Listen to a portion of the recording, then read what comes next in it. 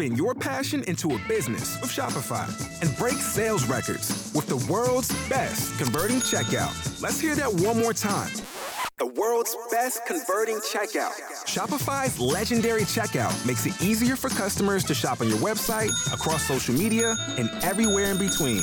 Now that's music to your ears. Any way you spin it, you can be a smash hit with Shopify. Start your $1 a month trial today at shopify.com/records. You're listening to the Archaeology Podcast Network. You're listening to The Archaeology Show. TAS goes behind the headlines to bring you the real stories about archaeology and the history around us. Welcome to the podcast. Hello and welcome to The Archaeology Show, episode 254. On today's show, we talk about Patagonian cave paintings, armor discarded by early colonialists, and an ancient game drive fence found underwater. Let's dig a little deeper. But don't forget to check in the lake or something, because there could be something cool in there. There could be. I know. You never know. You never know. Let's swim a little deeper.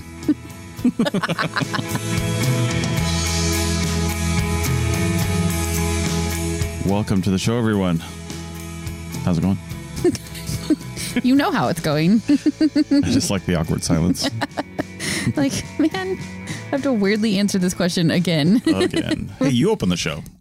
Maybe I should. We should try something different. No, we're doing this now. Okay. All right. Speaking of trying something different, we're going to try something different than Mexico because we've been here for 30 days and we're leaving today. We are leaving today. It has been quite a trip. The weather's been gorgeous. It was amazing, but it's time to go off to new things, different things. So Yep. And before we forget, you will have an interview next week, which will be pretty good. She's over in Saudi Arabia, our guest, and we're talking about all the really cool things that they're finding over there. So that's mostly because we'll be out of the country and not wanting to podcast. Yes, we're taking a real vacation next week. So we prepped ahead for once and have an interview. Indeed. If the rest of our colleagues on the Archaeology Podcast Network are listening to this and don't prep ahead, then they will not have an episode that week. So if you don't hear one from them, that's why. Yeah, there you go. All right, so let's do some news items. This first one is called This Ancient Cave Art Past Survival Information Across 130 Human Generations in Patagonia, Study Suggests. Found this on Apple News. And the real article's in Science Advances, but this one was pretty cool because, I mean, this is kind of what rock art does. Yeah. You know, it can communicate information. Typically it does because somebody reading it can understand what it says, even if that's just saying, hey, I had a religious experience here. That could be what it communicates, but maybe something else. Yeah, it's cool. So the cave is called Cueva Hueñol 1, and it's situated about 1,000 meters above sea level in the desert of northwest Patagonia in Argentina. Patagonia's got to be amazing. Oh, God, it's got to be amazing. Like, I would love to go there. I know. It's like way down at the tip. Yeah. And this is, you know, in Patagonia. Right. But it's still 1,000 meters above sea level. Yeah. Like it must shoot up from the sea. The Andes are, I'm assuming it's the Andes all the way down there, but they are insane. I've been to Peru, to the Andes in Peru, and like... Is it the Andes all the way down there? Maybe. There might be a couple mountain ranges coming together, but... All I know is that in Peru, it was just like shocking how tall the mountains were there. So I imagine it's very similar. This particular, I don't know, site, I guess. Cave? Yeah. There are 895 different rock paintings known as pictographs because they're painted on. That's pictographs. Right. Pictures. I don't know where they get that word, but pictographs. Petroglyphs are usually carved, etched, pecked somehow. Right. You remove material to make a petroglyph.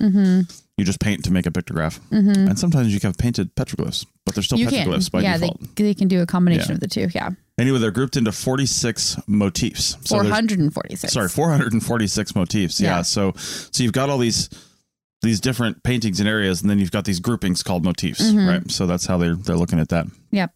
One of them in particular is a comb-like pattern that was drawn over and over again for thousands of years. And if you look at the pictures, they've got a bunch of them kind of side by side here in a group of 6 pictures, and there's just like a line at the top. If this is oriented kind of up as you're standing looking at it. Yeah, if you're looking directly on it. Right. Yeah. There's like a line with relatively evenly spaced, but differently length lines coming down from it. And they look, I mean, 2 of them actually, well, they're doing de-stretch on it. Yeah. So those are exactly the same. So there's actually images. 3 images. Yeah. Yeah.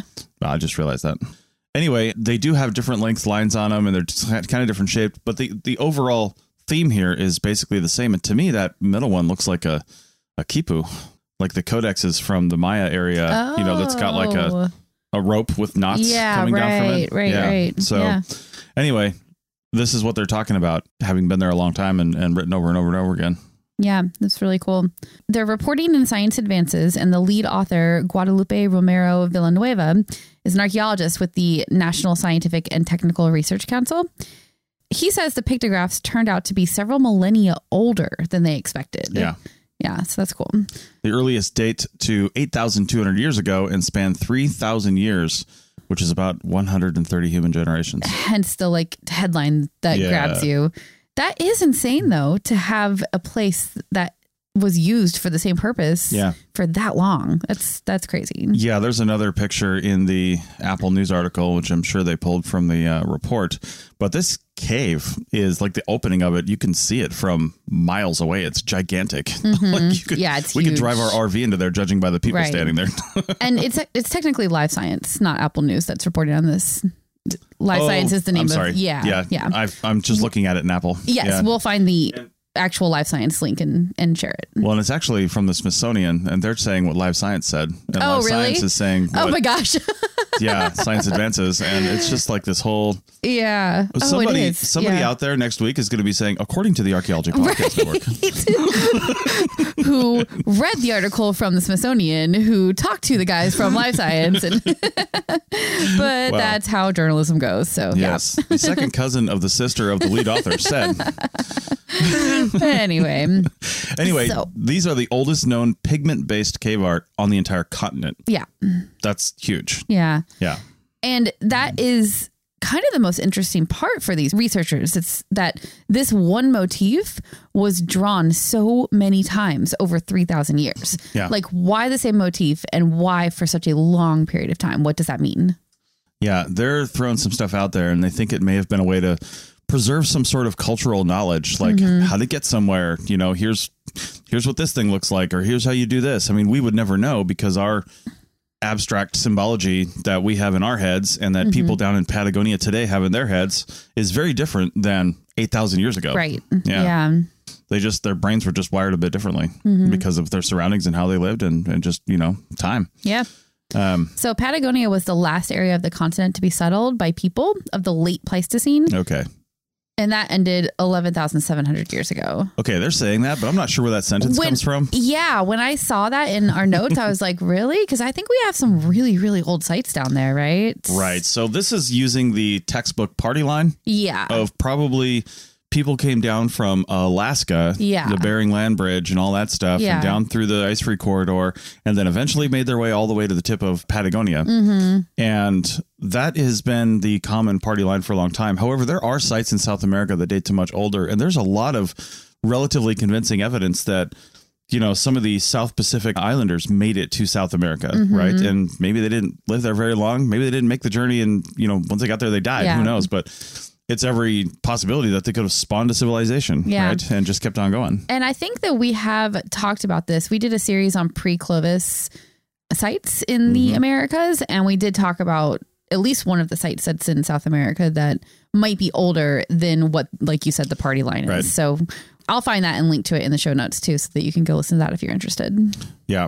Most of the other cave art is geometric shapes, dots, circles, parallel lines, polygons, and they're all painted the color red, those lines and things like that. There are other colors, and other shapes, because they painted human silhouettes and faces, animal silhouettes, mostly large flightless birds called rays, I think it's called. Rays, yeah. Yeah, and guanacos. Guanacos. Yeah. Relatives of llamas. It's like a smaller llama. It's actually a smaller alpaca. They're very cute and they have nice soft fur. That's why I know about them. Ah, I see. And there was also some white and yellow and black paints. So a little bit of variety there, but mostly red. Yes. And so your ear should prick up about the black paint because it's black because it contained burned wood. And that is something that can be dated using radiocarbon dating. So that's how they have such great dates for this stuff. That is not common for petroglyphs. It is more so for pictographs because it is pigment. So sometimes there's stuff in the pigment that they can date. It's nice, though, to actually be able to date stuff that is painted on walls, right? Right. And I was actually a little concerned with that, hoping to read more when I first read that, because I'm like, well, black wasn't used very much, though. But they're using this little bit of black to date the whole entire thing. But no, 4 of the comb-like paintings had reddish black pigments. So these people were mixing. Obviously were mixing, to get different colors. Or, something happened and somebody put black over the top of it. That's the other thing. Like, I think they would be able to tell if black was like put over the top of red rather than mixing, something like that. But anyway, that black was enough to send in for carbon dating, because you only need a very tiny amount these days to do that. We're pretty good at it. So they were able to determine the ages of 3 of them. They don't say why the other one failed. Maybe it just was a corrupted sample or something like that. The era they date to corresponds to an extremely dry period, which would have led to sparse groups of few people in hunter-gatherer groups. So we're talking about, people who aren't seeing very many other of their peers. They're saying they're probably see another group and be like, hey, I haven't seen you guys in a while. Yeah, right. I wonder if they would have been, territorial and violent towards each other only because of like, hey, they're coming for our resources, or if it's the opposite of, my God, we haven't seen anybody in 5 years. Come over here and talk to us. I would hope it would be the latter, but I guess it just depends on how resource scarce the area is. But well, I think the researchers are going for the latter, because they're saying the rock paintings could have been a way to maintain cultural knowledge among people that were highly dispersed. They likely visited the site over and over and over again.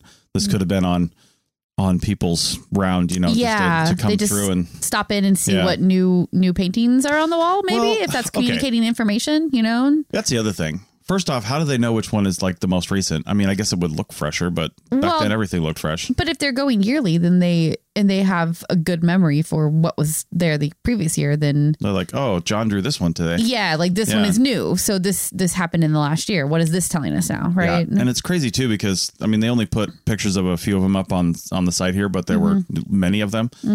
And I'm wondering, man, I wonder if they can toss this into some AI and just start coming out with some patterns. We'd never be able to read it and say, this is what it means. I just don't understand. Yeah. We don't even know what it's actually trying to communicate. Is it representing something geographical? Right. Is it representing some sort of, early language type of thing? Is it, what is it? The AI would probably have to know that, or have an incredible amount of information in order to say, I think it's this. Yeah. But it might be able to find some patterns. What I'm finding interesting is that the researchers and also this article really focus on the comb-like drawings, right? And because there's so many of them and they cross this huge span of time. But if you look at the picture at the very top of the article, it's almost like it's very geometric, but almost like map-like, right? Yeah. It's interesting. So I'm like, what could the combs mean? Why did they use so many of them? Maybe it was some kind of, I don't know, waited to say who you were. Maybe it was a signature of some sort, I guess.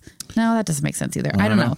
It's hard to say, but the more elaborate drawings do seem like they could be somehow communicating information that we don't understand anymore. So it's very interesting, though. I think they're, probably on the right track. These are smart people of saying something to preserve cultural knowledge. They don't say what that is, but there's not very many places where you see a variation on the same thing drawn over and over and over again for that big a span of time. Yeah. Now, that being said, lots of petroglyph sites have your typical swirls, lines, squiggles, but those usually represent common things like snakes or lightning or, water or something like that. So some of those things are typically represented in the same way, but and maybe we're missing the point on some of those swirls and spirals that we see on different places, It's like, oh, that's just a spiral. It doesn't mean anything, because this little comb-like thing, that definitely looks like something you don't see in your everyday life. But spirals, yeah, sure, we know what spirals are. So maybe they're being overlooked by researchers as something that's transmitting cultural knowledge. They could be. It's hard, though, because it's always going to be speculation until we get a time machine and can go back and talk to these people who are drawing or carving on the walls. Like, there's just no way to know what they were doing. It could just be a doodle, or it could have more significance. You just don't know. But that's one of the last things they say here, is that there is a ton of rock art in here in this one cave and in the area, but none of it has the volume and diversity of this cave site. And none of them have this symbol written so many times over and over again. So this is special. This is definitely something special. Whether it again, whether it's religious or spiritual in nature or communicative in some other way. It's ritual. It's definitely ritual. Yeah. So yeah, that's cool. I heard somebody, or I saw somebody talk about ritual on a Facebook post, an archaeology Facebook group post. Mm-hmm. And somebody was like, oh, why do archaeologists always say ritual? They were kind of making fun of it. Yeah. But this one person actually gave a pretty thoughtful thing. And they're like, listen, ritual doesn't have to mean like God and religion. Right. Do you have coffee every morning? That's a ritual. That's a ritual. Do you, whatever you do. Yeah. Ritual is very loosely defined. Yeah. Yeah. Like I can't go to sleep at night unless I read my book. So and it might only be for 30 seconds. Oh, yeah. But I have to do it. Yeah. When I hear her head hit the iPad, I know it's time to take the iPad away. She's falling asleep. All right. Yeah. Well, it sounds like you could use something like some rare armor to cover your iPad at night so it doesn't get hurt. And maybe my head, not my iPad. Oh, yeah. Why are you worried about my iPad and not my head? Come because, heads heal. iPads have to be purchased. Wow. We'll see you in a minute. Join us today during the Jeep Celebration event. Right now, get 20% below MSRP for an average of $15,178 under MSRP on the purchase of a 2023 Jeep Grand Cherokee Overland 4xE or Summit 4xE. Not compatible with lease offers or with any other consumer incentive offers. $15,178 average based on 20% below average MSRP from all 2023 Grand Cherokee Overland 4xE and Summit 4xE models in dealer stock. Residency restrictions apply. Take retail delivery from dealer stock by 4/1. Jeep is a registered trademark. Spin your passion into a business with Shopify and break sales records with the world's best converting checkout. Let's hear that one more time. The world's best converting checkout. Shopify's legendary checkout makes it easier for customers to shop on your website, across social media, and everywhere in between.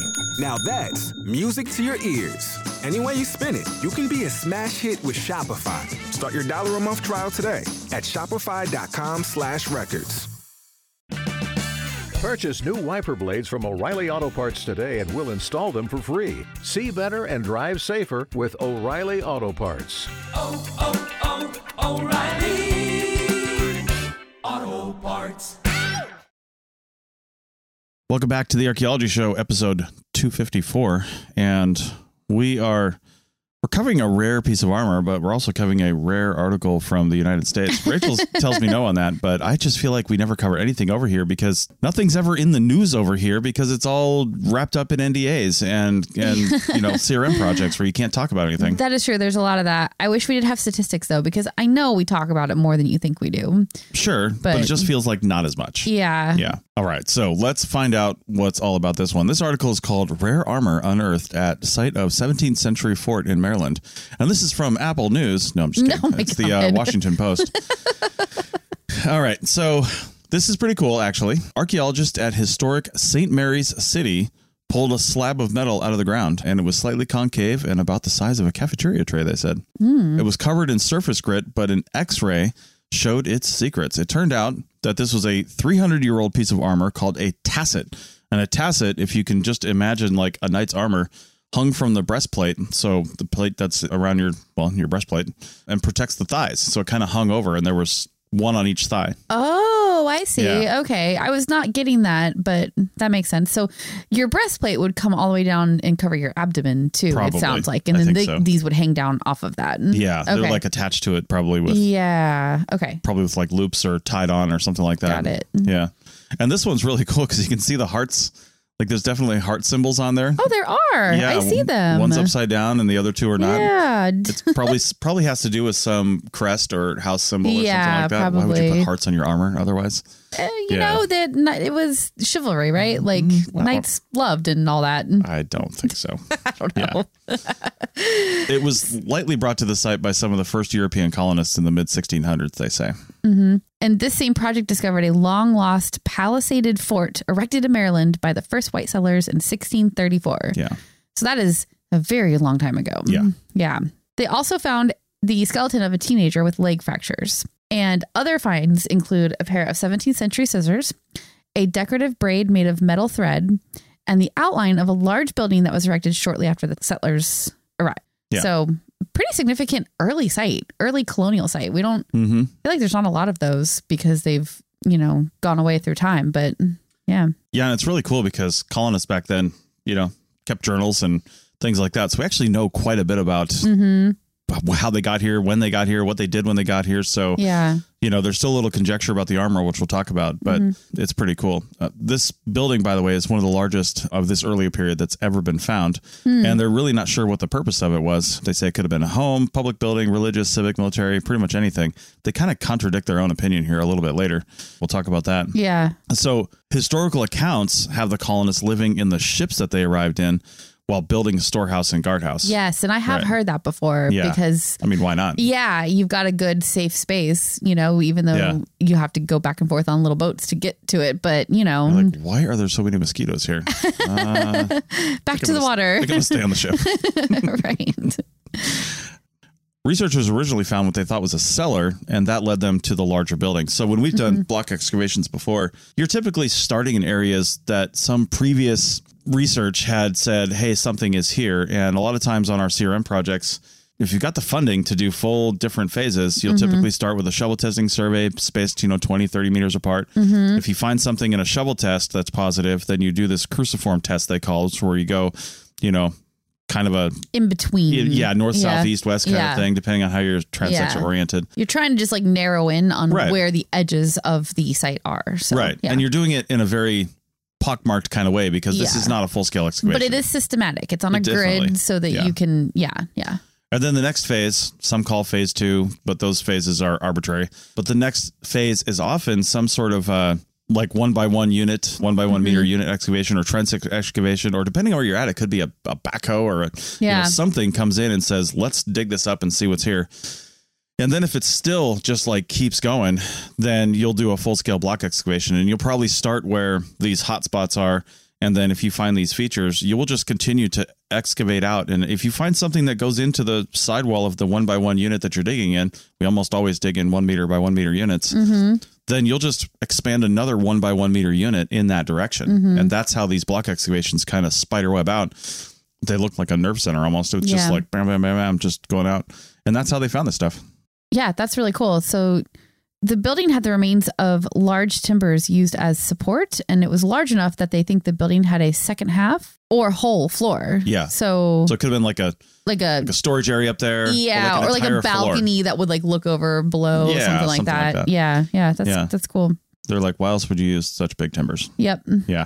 But this is where the contradictory part comes in from before. There was no fireplace that they can find. No evidence of a fireplace, indicating that probably wasn't a home or a guardhouse because one of those would have had a fireplace in it. Yeah, if you're living there, you have to have a source of heat. Yeah. Especially in Maryland in the winter. So, yeah, for sure. Yeah. So. Now, it's possible that they just didn't find it, I guess. Maybe. I think you'd know where the fireplace was at this point. Yeah, I feel like you know where all the walls are. Yeah. Yeah, you would find something. Yeah. Inside, they also found musket parts and 1,200 pieces of lead shot. And I didn't actually put this in the notes, but it was lead buckshot, which is not used for like warfare. It's used for hunting.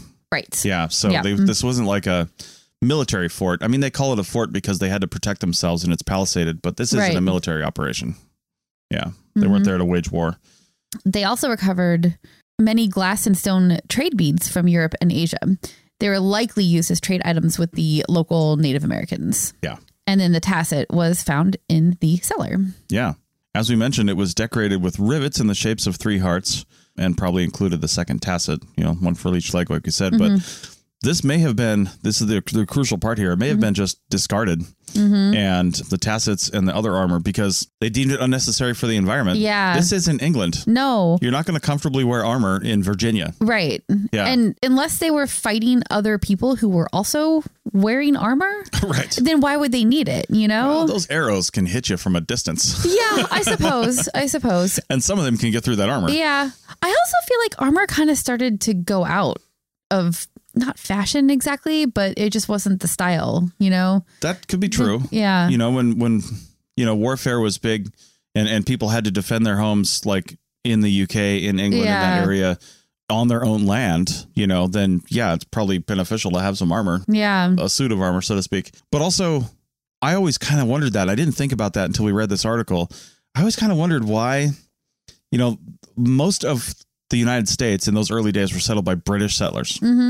So why don't we have more castles and armor? Why doesn't it look like little UK on the entire east coast of the United States?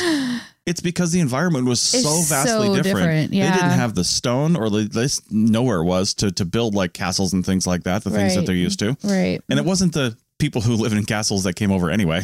Right. It was not. Yeah. And also it was probably the people who didn't own armor that originally came over either. Right. It just wasn't their thing. But some people obviously did. And they're like, it's too hot for this. Yes. I mean, in England, sure. Like you could probably wear armor almost year round, and like it might get warm sometimes, but you'll be all right.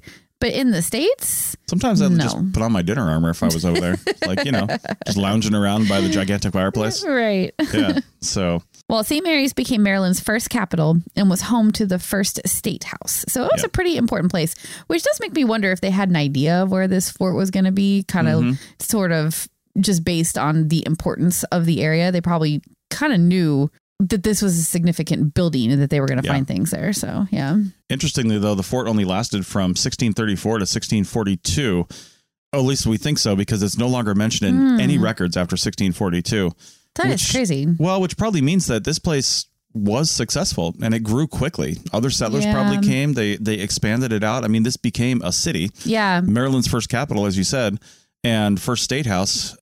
So maybe they didn't need this building anymore. Or it just seems unlikely in a resource poor environment. Not really poor, but like, where you had to construct everything yourself, right? Yeah, and maybe the city expanded in a different direction, or maybe they needed the pieces for something else and they tore it down. Yeah, that's possible that they just reused it to build something else. Yeah. Maybe it was one of the first buildings they built. It was pretty poorly or inefficiently built. Yeah. So it's like, it's cool and all, but let's just take those supplies and that 8-foot wide beam that you used doesn't have a second floor. Let's use it in a building that does. Right. Right. So, all right. Well, that's about it for that one. Pretty cool. It's always cool to see some of that older stuff. That's like prehistoric in the United States. It's super old. Right. And it's nice to talk about something from the colonial period in the United States. It's not like Jamestown or like all the places you've heard of before. I've never heard of St. Mary's. I didn't realize that it was an early colonial settlement. Maybe that just shows that my studies in school were not directed in that. I just didn't learn about that kind of stuff, or I don't remember it. Maybe we'll have to go through it, because Maryland is one of the states that I have never been to. Oh, really? Yeah. So I think I've been through like the corner of Delaware or something like that, but that whole little area there, we'll have to go through there on our trip down the East Coast this summer. I mean, I've technically been there, but not spent very much time. So it would be fun to do that. Ooh, I want to go to Annapolis. All right. We're getting off track. Yep. Off track. All right. So, one thing that got people on track a long time ago was big stone walls. Actually got the deer on track so they could die. Yeah. Oh, wow. Back in a minute. That's the whole article. Done. See ya. Before Shopify, were you wondering, where are my sales at? Now you're selling with Shopify, the global commerce platform supercharging your selling. You have no problem selling online, in person, on social media, and beyond. Gary, easy on the cha-ching. Oh, sorry, but my Shopify sales are through the roof. Start selling with Shopify today and discover how millions of businesses around the world use Shopify to ignite their selling. Sign up for a $1 per month trial period at shopify.com/listen. Shopify.com/listen. Spin your passion into a business with Shopify and break sales records with the world's best converting checkout. Let's hear that one more time. The world's best converting checkout. Shopify's legendary checkout makes it easier for customers to shop on your website, across social media, and everywhere in between. Now that's music to your ears. Any way you spin it, you can be a smash hit with Shopify. Start your $1 a month trial today at shopify.com/records. Join us today during the Jeep Celebration event. Right now, get 20% below MSRP for an average of $15,178 under MSRP on the purchase of a 2023 Jeep Grand Cherokee Overland 4xE or Summit 4xE. Not compatible with lease offers or with any other consumer incentive offers. $15,178 average based on 20% below average MSRP from all 2023 Grand Cherokee Overland 4xE and Summit 4xE models in dealer stock. Residency restrictions apply. Take retail delivery from dealer stock by 4/1. Jeep is a registered trademark. Welcome back to the Archaeology Show, episode 254. This is our last article for the day, and it is from Smithsonian Magazine. Again, Stone Age wall discovered beneath the Baltic Sea helped early hunters trap reindeer. And when you're reading an article title and an ad comes up, Smithsonian, it doesn't really help me out that much. You know how you can get rid of that? Oh, reader view. By paying to be reader view. A member. No, show reader. Yeah. Show reader. If you have an iPad or something, hit show reader. Yeah. And get rid of all the ads. Get rid of all that stuff. Or, support the good work they do. Yeah. Support the good work we do too. I know it's a big ask, but yeah, support us instead. We're little. They're big. That's true. They are big. All right. Anyway. Yeah. So first off, this is a totally accidental discovery. Yes. Not archaeologists or anybody else like that found this. Right. But a research vessel, which they didn't say what they were doing, operating off the coast of Germany, noticed a submerged stretch of stones that they weren't looking for at all and had no idea what it was. Mm-hmm. So they reported it out, and it turns out it could be Europe's oldest known man-made megastructure, and it's basically a wall built by Stone Age hunters. Yeah, that is super cool. Yeah. It was named Blinker Wall, which is the most badass name ever. And has 1,300 stones and about 300 large boulders. I think you said the name wrong. Blinker Wall? Blinker Wall. No. Right. Yeah, I think it did. So it's over half a mile long. It's about 1.5 feet tall. So not super tall. Doesn't and need to be. Yeah, it doesn't need to be. We'll talk about that in a minute. And it's about 70 feet underwater. Yeah. Which these like shoreline sites like this are always so crazy to me because it's like, man, when they built this thing, and it looks like it was about 10,000 years ago, they're saying that was land that, you can't have a better example of that happening than in archaeological sites because people lived here and they did stuff here and now it's all underwater, which is crazy. Yeah. Like you said, it's 10,000 years old. And like you said before that, it was 70 feet underwater. And that's kind of how they're dating this. If you're wondering how they got the dating of it. Right. It's because we have pretty good knowledge of how the ice sheets melted and how sea levels rose and when those happened. So if you're like, well, when was this not underwater? Yeah. Probably this much time ago. That is such an interesting way to date a site, right? Yeah. Like again, these shoreline underwater sites are always so crazy to me because you have access to a totally different dating method that you do not have on dry land. Right. That's really cool. So here is why they think it was obviously not natural and built by humans and what it could have been used for. Mm-hmm. Reindeer. They used it to trap reindeer because that was the common sort of animal up there. Reindeer aren't just in Christmas stories. They actually exist. And but this is the Baltic Sea, right? Which is like pretty far north. Yeah, pretty far north. Reindeer Definitely territory. Reindeer all up there. Yeah. But there's also, this also applies to other types of deer and some other animals too. They just have really tiny brains and they think really simply, right? And so something I didn't actually know, I mean, I kind of knew because we've talked about this kind of stuff before in Nevada and we've seen them, all over the United States. But these kinds of animals, they typically travel along straight elements of the landscape. It doesn't matter what that is. Yeah. So straight elements of the landscape. So this area right here, they can tell because of the morphology of the sea floor, what's now the sea floor, but would have not been later. Yeah. This wall was built near a lake. And the lake edge, you think the reindeer would be over getting water, they're or whatever, stuff that's growing by the lake and they're just eating and doing whatever, having their salads. And the hunters would come by, probably scare them. And the deer wouldn't jump over this. They wouldn't jump the fence, even though they easily could. It's they only could step over the wall. Yeah. What did it say? 1.5 feet tall. Like, they could easily get over that. But so they scare them, start chasing them, and probably have people along the way doing the same thing. And then at some point near the end, there's a group waiting for them, and they're all going to get spears. So. Yeah. And so I'm looking at the reconstruction image, which is really cool, by the way. I love when they do stuff like that. And so you can really see how that fence would have run along the edge of a lake potentially. But I'm like, where does it end? Because like thinking about desert kites, right? That are a completely different way of doing this in a different place, but the same idea. And we'll talk about this more with our guest next week a little bit. And we've talked about it in the past, but those are the same idea where you push a herd animal of some sort. And they don't jump the fence because they just think it's best to keep going straight. But at the end of it, it's like a pit or something that they fall into. And then it's just like mass murder, but also like dinner for the next month for the village. Right. Where are these animals getting pushed to? Well, they don't have to be getting pushed. There could have been something slightly bigger at the end, or maybe they're just lying down next to the end of the wall, or maybe it's all along the wall. And when the deer go by, they throw a spear in their back. If they're just like lying in wait and they know they're coming, they can just, take out a bunch of them when they go by. They were probably pretty good at camouflaging themselves, if I had to guess. Yeah. So they were probably just lying in wait somewhere, and it doesn't have to be an end point necessarily. It just has to be a distraction. Yeah. Yeah. Get them all in a line and make it a distraction. You only really need to hit one of them. Yeah, that's true. Especially a larger animal like this too. It's much bigger than the ones that they were herding in the desert areas that we were talking about. So realistically, this is an area that gets really cold. So realistically, they probably could have preserved some of the meat, but I don't think they were doing that 10,000 years ago. No, probably not. Probably a later thing. Yeah. But the cool thing about this is we've seen game drive fences all over Nevada. That's what they're for. Yeah. People got onto this idea real early and pretty much all over the world. Yeah. And they figured it out. They really did figure it out. Yeah. And there's one famous site in Wyoming, I want to say, called Buffalo Jump. Oh, yeah. Yeah. Yep. And they literally drove these buffalo off a huge cliff. Yep. And at the bottom, it is just bones of buffalo. Yeah. Just littering the area. Yeah. And they would just... herds of buffalo would just go off of this thing. Just go off the edge. And it would just be this huge feast for a big village or lots of villages. It would be a thing. Yeah. Because again, they couldn't really preserve the meat unless it was approaching winter and it was already cold, Yeah.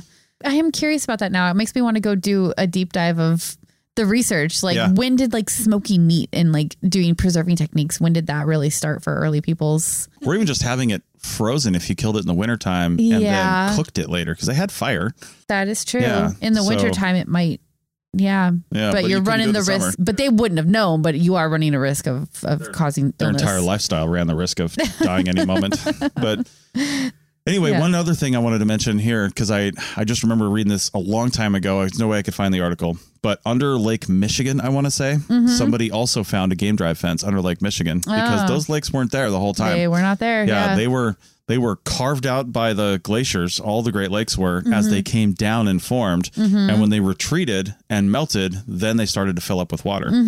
But before then, people lived there. Yeah. And they're like, oh, look, this whole nice little area that the glacier revealed. No, they didn't do that. But they lived there and there was a game drive fence. There were fences, right underneath there. Yeah. And they don't have to be long either. If you're someplace where, the animals they don't have to be tall. They don't have to be long. They just have to be guiding. Yeah. To something. That's the other thing is you have to be ready for when the herd comes, right? It means somebody has to be, going back to the example in this article, somebody has to be watching this lake edge for when the herd of animals show up. Now, maybe they have an idea of that just from watching the cyclical movements of these herd animals. We know that they are very cyclical, like my parents do, because the deer would come through and eat their roses on the side of their house. All of them in a circle every around day. The house. Yeah, at the same time. So my dad knew when to expect them out there. And I think the animals are much the same in this scenario. Yeah. So anyway, but they had to be ready, right? They had to watch for it. They had to know when they were going to be there and then had to be ready to take advantage of it when the pack came through or the herd, not the pack, the herd. Yeah.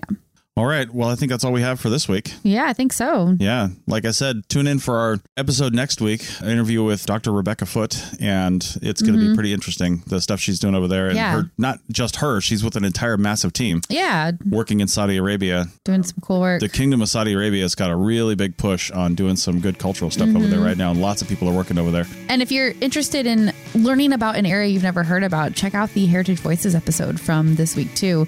They talk about Nubia, which was an area I had never heard about, and I really enjoyed listening to the conversation that they had there too. Yeah. So kind of a similar thing to our conversation next week. So yeah, really neat. Awesome. All right. With that, we'll see you guys later. Bye.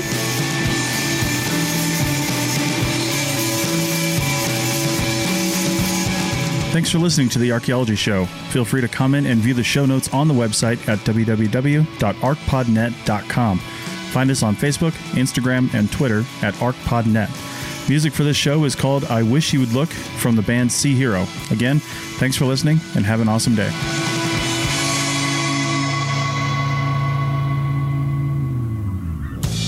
This episode was produced by Chris Webster from his RV traveling the United States, Tristan Boyle in Scotland, DigTech LLC, Cultural Media, and the Archaeology Podcast Network, and was edited by Rachel Roden. This has been a presentation of the Archaeology Podcast Network. Visit us on the web for show notes and other podcasts at www.arcpodnet.com. Contact us at chris@archaeologypodcastnetwork.com.